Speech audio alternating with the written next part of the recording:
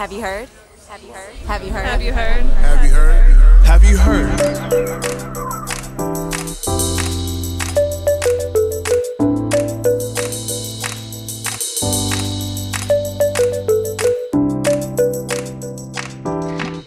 Welcome to Have You Heard? I'm Jennifer Berkshire. And I'm Jack Schneider. Jack, as an education historian, you know that the long history of efforts to finally fix our public schools are littered with evidence of failure, tombstones of failure. There's a lot of technology scattered along the side of that highway as well. Well, I have great news. We finally figured it out, and the answer is something called personalized learning. Does it involve computers? It certainly does, and I'm encouraging you to get in now because this is the thing that's going to do it. As a ground floor investor, you mean? It's probably mezzanine. We call it Loge in Los Angeles, where I'm from.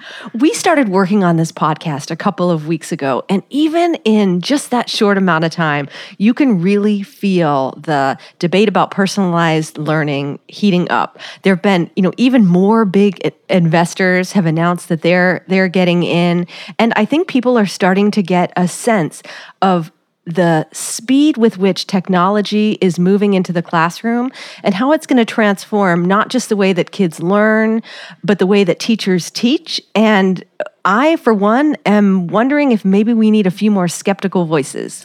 Yeah, it's been really interesting to see Silicon Valley circle the wagons around personalized learning and other kinds of tech-oriented interventions. By wagon, you mean driverless car? Yeah, circle the Ubers, around technological interventions. I think I have two observations here. And one is about the long history of failed efforts to use technology to transform American education.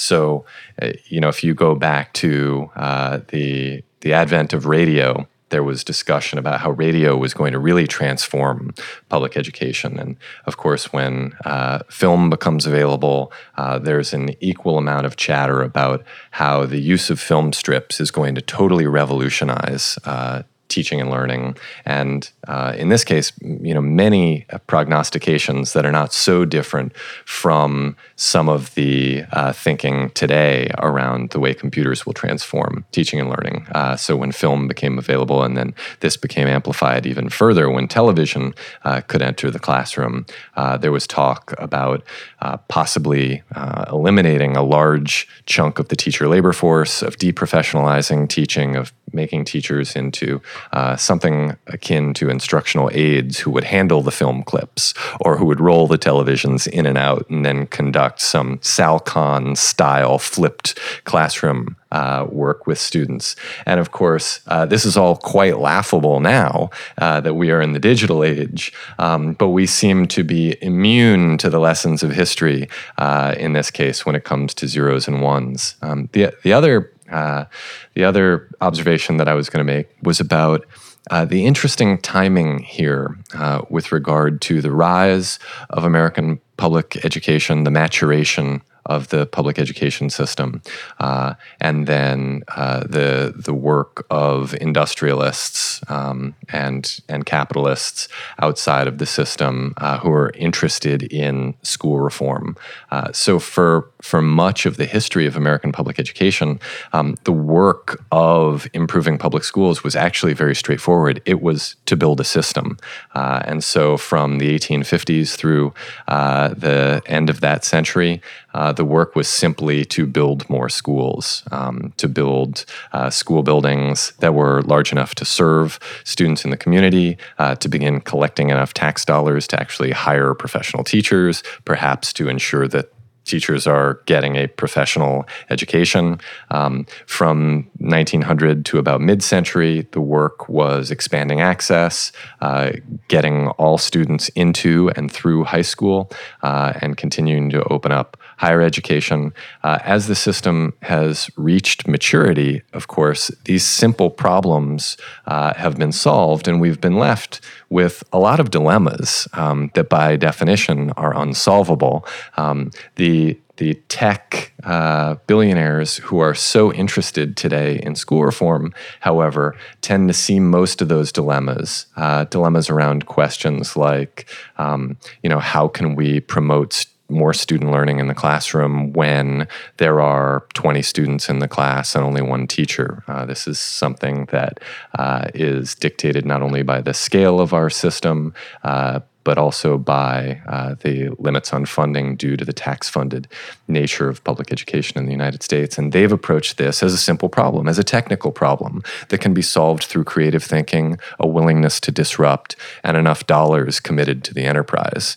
And so there is actually something really different this time than in previous generations where, wealthy and politically connected school reformers had a desire to, quote unquote, disrupt public education.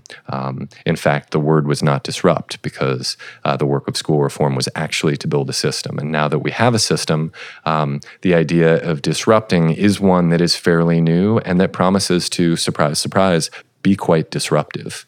We have a special guest who understands this topic very well, who is going to join us in just a moment. But first, I want to play a clip of a Silicon Valley disruptor. This is Facebook CEO Mark Zuckerberg, who recently announced that he's making a big bet on personalized learning. Here he is a couple months ago explaining why. There's this new trend towards more personalized learning.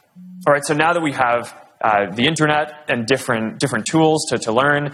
Some kids learn better by watching videos. Some learn better by reading. Some learn better by practice problems.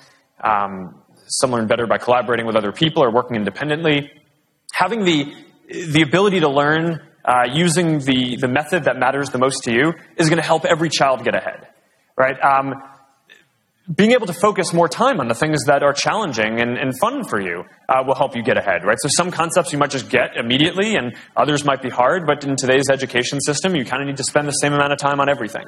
So making it so that the education can be personalized for each person is going to be a big difference. And there are already some early studies put out by the Gates Foundation that show that even for the first set of personalized learning schools that are out there, there's probably dozens today, but not hundreds or thousands.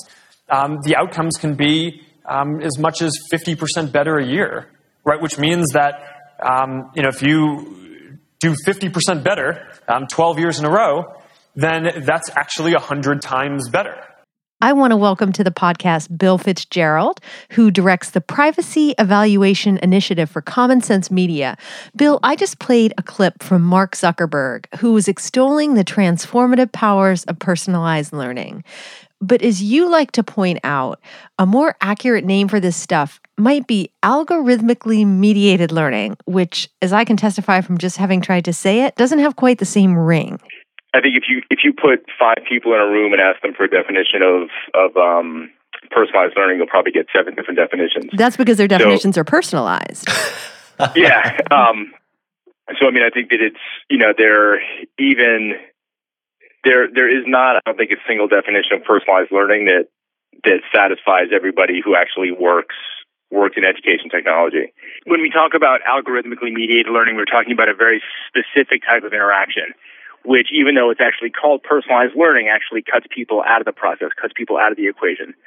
So we have the semantics of the term, which actually sound very human, but in some implementations, not all, but in some, we actually have a process where what we call personalized learning is actually less personal and less humane. One of the things that's so confusing about this debate is that personalized learning can mean so many different things.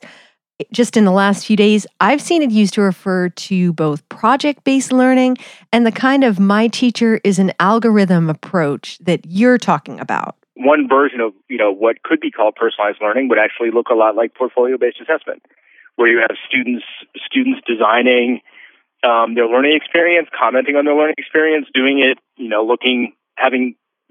researching topics, doing work on topics that they've chosen, and having actually a direct hand in shaping their assessments. Like that's actually a form of what we could call personalized learning. But what often happens is something which is, kind of on the opposite end of the spectrum, where there's a piece of software with a set of predetermined paths and outcomes. You can get there in different ways, but the roads that you're going to travel are already built. You just have a choice about whether you turn right or left, but not ultimately about where you go. Walk us through what that actually looks like. Use a particular subject area. Use because we're talking about loops. We're talking about algorithms. But what's it like when you're on the receiving end of content that's being delivered this way? And how does it move along? Make it real.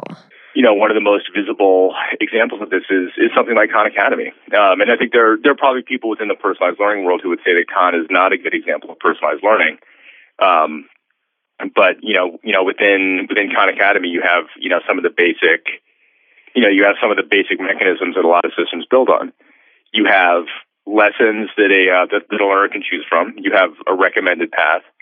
You have recommendations about what question or what tutorials might be most helpful if and when it spots problems that a learner is having with content. So I think it's going to vary. It's going to vary student to student. I think there are some students that will benefit from the ability to actually go through something at their own pace. There will be other students who really actually won't be able to get it without a human interaction. And I think the other piece with personalized learning is that we often don't talk about how much of the day should actually be devoted to computerized instruction or algorithmically mediated instruction. What makes sense there is should that be 5 minutes? Should that be 20 minutes? Should that be 2 hours? And I think these are all areas where I think, to be generous, the research base is very incomplete. So there are things that we just don't know. And I think to claim otherwise is to get a little bit ahead of ourselves. I think one of the things that's really interesting here about the loose definition of personalized learning is that it allows for a kind of bait and switch. I was listening to you at the tail end of your comment there say that the research is inconclusive or hasn't yet been done, and advocates of personalized learning sometimes do like to point to research that has been done in order to say, the personalized learning gets results, and then you dig into it and you see that there are two very different sets of research that have almost nothing to do with each other. One is related to the Ben Bloom mastery learning style work done back in the 70s and 80s on using tutors or instructional aids to do a sort of one-off with students in classrooms where students are able to pursue their own authentic questions and to have materials provided for them that align with the things that they're interested in and where their skills are, which of course that is not what's happening when students are sitting in front of computer terminals. And then there's this very different body of research on what happens to student standardized test scores when they sit in front of their algorithmically mediated learning devices. Very good, Jack. Thank you. I'm gonna go ahead and give Jack approval to move on to the next level.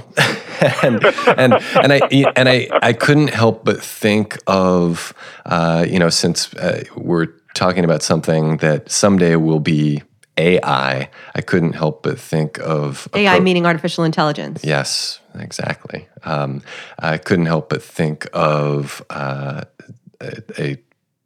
somewhat similarly acronymed program, DI, Direct Instruction, which is actually not delivered by computers. It's delivered by teachers. It's scripted instruction, and the results on direct instruction over the years have been very consistent and very positive with regard to student standardized test scores.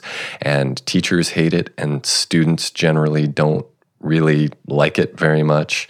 And parents, when they figure out what's going on, are extremely divided over it, because essentially what it does to students is turns them into sponges acquiring content rather than autonomous agents of their own futures. One of the things that I see rooted underneath a lot of the conversations about personalized learning, direct instruction, and and really different methods of teaching and different methods of schooling and different structures of schooling is some strong disagreements about what assessment should be.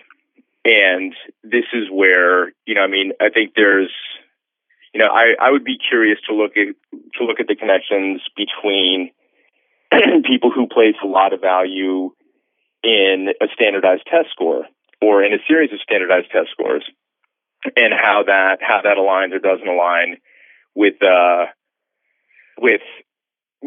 people who are strongly supportive of personalized learning in more or less scripted systems, and then see how that compares to things like project-based learning or portfolio-based assessment. Because those are very different ways of actually measuring student growth and actually of looking at student growth. In all of this conversation too, we haven't even touched the issue of student voice. This is something like within any of these personalized learning systems. One of the things I always look for when I'm actually assessing a system is what mechanisms are in place to allow students to comment on their own process and to allow students to correct the impressions that the software is giving. And that's something that is not, it's not present in many places. We often, and this is I think a problem that exists across the board in education, period, is we are often hesitant to step aside and make room for students who really are the experts in their own experience to share that expertise with us. And this is, I think, from a learning system place, that can actually sometimes, that's a design flaw. But from a systems place, I think that's something where the adults in the room actually we need to step aside. We need to make room for voices that are not our own and for voices that actually might disagree with things that we feel strongly about. Listening to you there, Bill, it was resonating with me. How many different strands are bound together in this personalized learning rope, and often producing strange bedfellows as a result. Folks who are advocating for portfolio assessment, for instance, are often very much opposed to algorithmically mediated learning. Folks who are turning to standardized test scores for evidence of student learning are not often in favor of teacher-rated performance assessments. People who are big advocates of student voice and self-directed learning are often not big supporters of scripted instruction, and yet all these folks end up bound together under the loose heading of personalized learning. I want to add one more bedfellow to that mix. Advocates of religious education, including our very own Secretary of Education, Betsy DeVos, are big fans of personalized learning. And they like it because these closed learning systems that Bill has been describing make it easier to control the content of what kids are learning. Well, so this is less a personalized learning thing and more a algorithmically mediated approach to what content people get type issue. But these decisions are made with content filters all the time. In public school settings, the two reasons that are most commonly used for this are E-rate compliance and bullying protection, online bullying protection.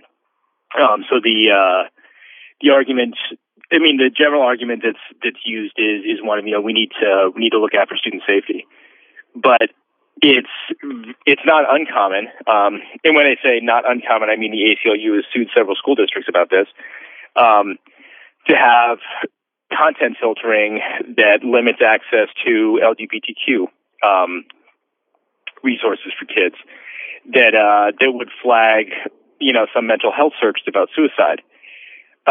So as things that are off limits. Information about breast cancer or female reproductive health, things that actually kids need to have access to, and for whatever reason might not feel comfortable,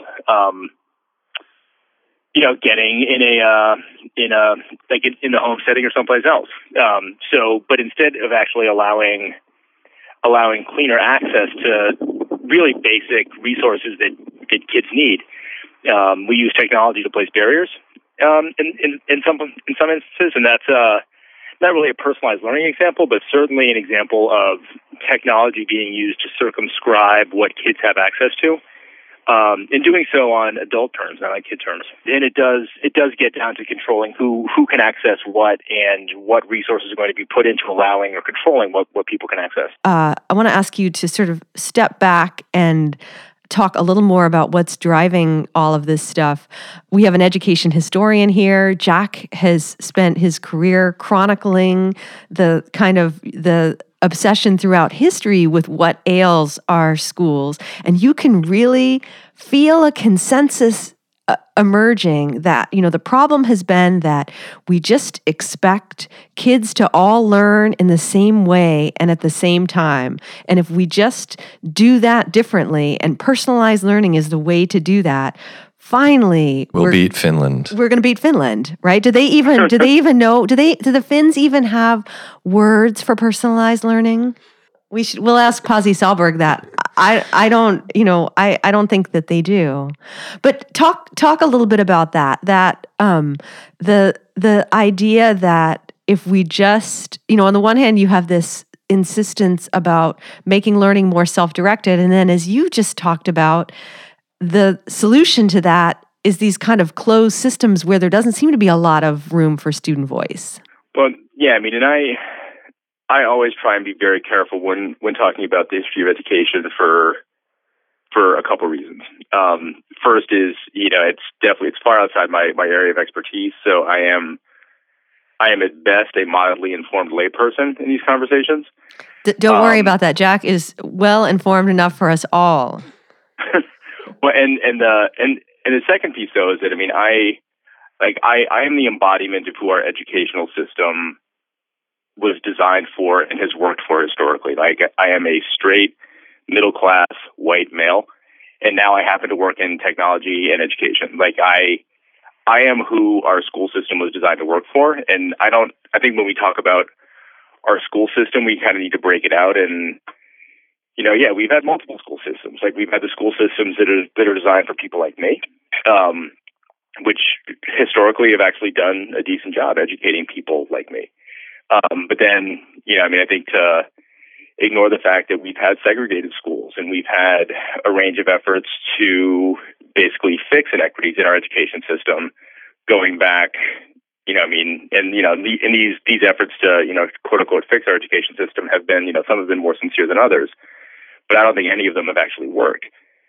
So when we talk about when we talk about our education system in one size fits all, I think, we need to acknowledge that there's a context within which, our education system has never worked in an equitable way. So when we talk about one size fits all, I think we need to be very careful about how we're defining all. With that said, there definitely has been a mythology going back over time that, if we can actually just get the right input at the right time, we'll fix everything. That's remained remarkably consistent across time and across technology. And I would love to hear some unpacking as to, why, even though our social context has changed, our technological context has changed, our mythology hasn't. I have no idea what the answer is, but I would love to hear people who actually know more about it come up with one. Jack is hovering near his microphone, and he's got his unpacking face on. Yeah. I'm ready to go to the next level for unpacking. So I just want to complete this task. Okay, go ahead. I get my badge. I was listening to you, Bill, and thinking that a part of the allure of technology. Obviously, a part of it is that we look around at many facets of our lives and see them transformed by technology. And so it's easy to be bad social scientists and overgeneralize and say, well, therefore technology ought to revolutionize the way that we engage in teaching and learning inside our schools. But another piece which struck me as I was listening to you was the fact that political problems and moral problems are so much stickier and more challenging to deal with than technical problems. And so, you mentioned segregated schools. The challenge of desegregating schools is a political and moral problem, not a technical problem.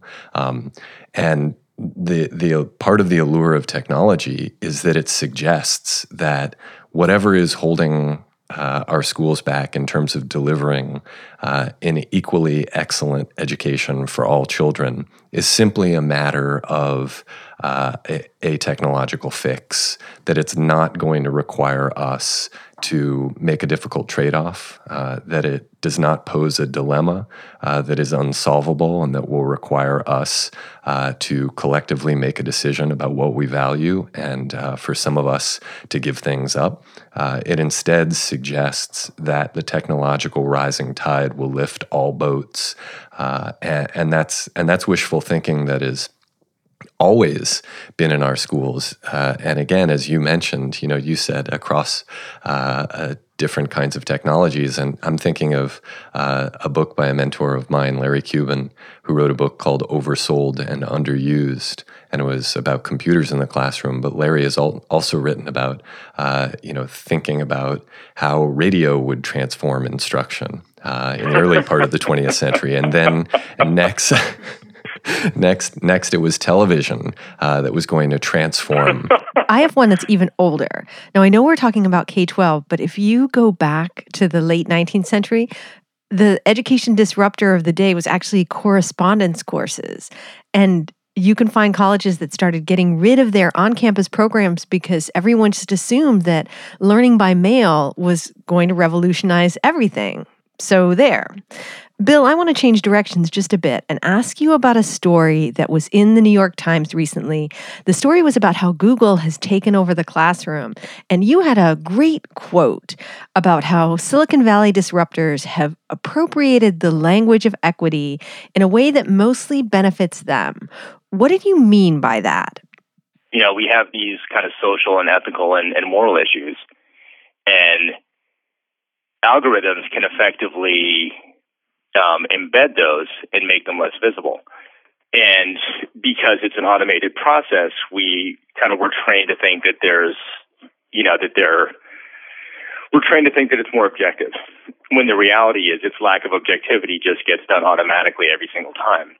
So, I think there's some large scale misunderstanding of what algorithms do and how they can embed biases. And we have examples of this all over the place. When some of Julian Anglin's work at ProPublica in racial bias in some of the software that's used in our justice system is one real clear example of that. I mean, just this week we have Uber rolling out pricing that will shift based on what an individual user is expected to pay or would feel comfortable paying.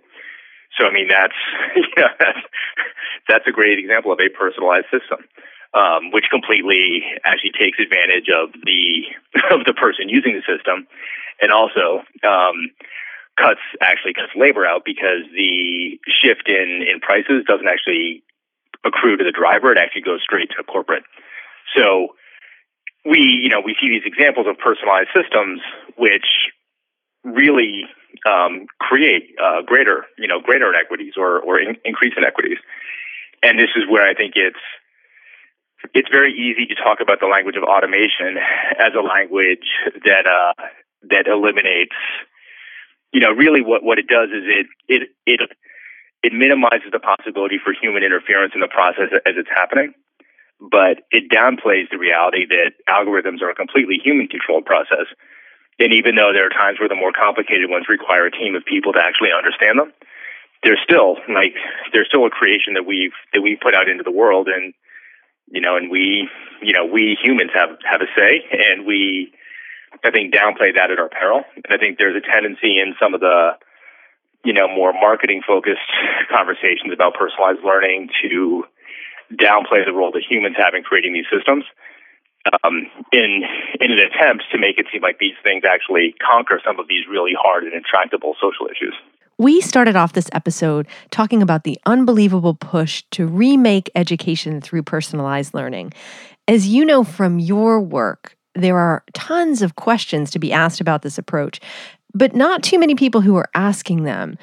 I want to give you the mic one last time and ask you what are some of the questions that you think should really be front and center right now. We need to ask questions about what technologies are used in what locations and why. And we need to ask questions about, why does one environment or one setting or one school or one district make sense, whereas another one doesn't? Like, what's the full reason or the full range of reasons we are making the technological decisions that we are? Because, these lead us into the kind of uncomfortable conversations that we need to have if we are actually going to do this right. Like, I think there are elements of personalized and even algorithmically mediated learning that can be helpful. But we need to actually, if we're going to roll these out, we need to be really clear about what we're leaving behind and why we're doing it. And I think until we actually have these hard conversations, and this is going to make a lot of people uncomfortable, and I actually think that's a good thing, about why certain communities get certain tech and what the underlying assumptions are and what the power structures are in place there, we are going to continue to be mired in mistrust, and I think continue to kind of live in the same mythologies that we've been, looking at about how tech will or won't transform education, and we're not going to make any progress. That was Bill Fitzgerald. He directs the Privacy Evaluation Initiative for Common Sense Media. You can find him on Twitter at FunnyMonkey. We'll be right back with some final thoughts.